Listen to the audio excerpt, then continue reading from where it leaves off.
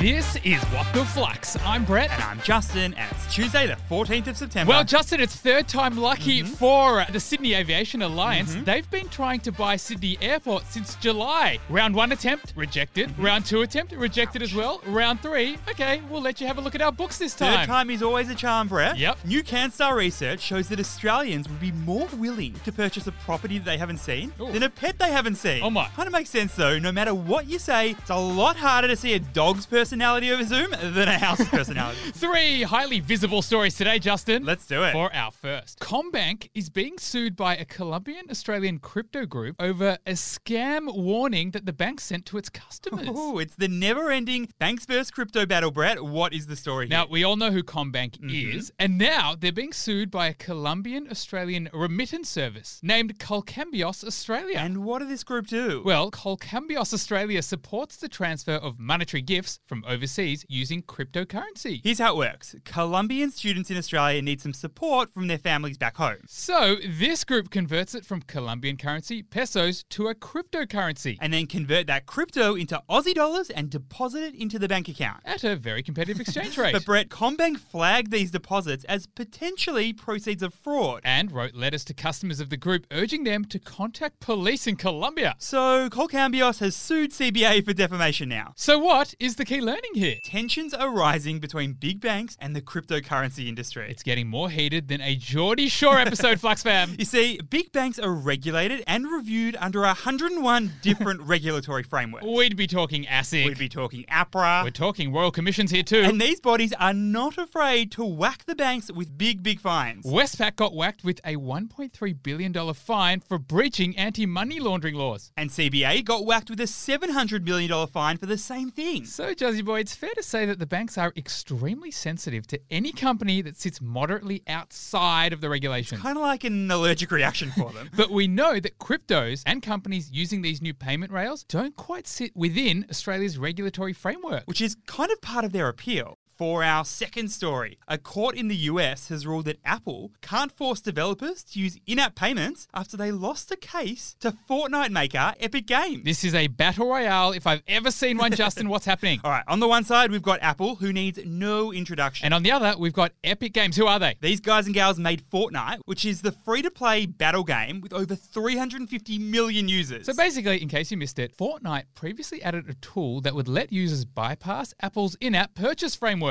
And then purchase the app through Fortnite itself. Fair to say this is a massive no-no for Apple. So with an iron fist, Apple banned Fortnite from the App Store. But Epic Games wasn't so thrilled about this one, so they took Apple to court. And what did they say? They basically said Apple was abusing its market power by forcing companies to use Apple's payment systems. And Brett, they won. Wow, Apple will now need to accommodate developers by allowing them to include buttons or links to other places where they can pay. Ooh, so what's the key learning here? This is a case of won the battle, but lost the war, Justin. Bad news for Apple is they might be forced to change their payment system. But the good news is the court also found that in the digital mobile gaming world, Apple does not have a monopoly. This is huge because Apple has a considerable part of the market. We're talking 55% of the market, but the court said that's not illegal. Yep, get this one. Apple's App Store sales hit $64 billion last year, which is over 20% of their total revenue, mind you. And if the court did find that Apple did have a monopoly, it would be a real concern for Apple because that often means they can be dismantled or broken up. But it's still a win for companies that make apps. They can now save money by not charging through Apple's framework and potentially pass on those benefits to consumers as well. For our third and final story, Disney will make sure the rest of 2021's film releases get exclusive runs in cinemas before they appear on streaming services. Love myself a good choc top and popcorn at the cinemas, Brett. So what is the story here? All right, so Disney owned companies like Marvel, Pixar, Touchstone Pictures. But by far, Marvel is their biggest cash cow. Yep. Now, last year, during lockdowns across the world, Disney offered new release movies via their streaming platform, Disney+. Good for consumers, bad for cinemas who kind of became redundant. But now, Disney Plus has promised to give the rest of their film releases this year a proper go at the box office. And it's a big win for cinemas who have really been left out to dry. So it makes me wonder, Justin, what is the key learning here? Box office sales have been in the dumps this year, and Brett, we can kind of thank streaming services for this one. Streaming services like Disney Plus have been launching flicks on their platforms on the same day that they launch in cinemas. And it's not just bad news for cinemas, Brett, who lose out on ticket sales. It's also bad news for actors who lose their their cut of box office revenue. Exhibit A, we saw actress Scarlett Johansson actually sue Disney for releasing Black Widow on Disney Plus on the same day as it launched in cinemas. But when movies get exclusive runs in the cinemas, it can really help them. And Brett, Disney's got some serious flicks ahead this year. So hopefully a theatre-only play will boost sales, and we know they desperately need it. Yep. Flux fam, I hope you've been listening very, very carefully to the podcast because it's day 2 of this week's Flux Daily Quiz. Fancy yourself as a bit of a quiz master and want to win a $100 voucher for JB Hi-Fi? Then you got to check out the Daily Quiz. Check it out at quiz.flux.finance or the link is in the show notes. Thanks for listening and we'll see you tomorrow.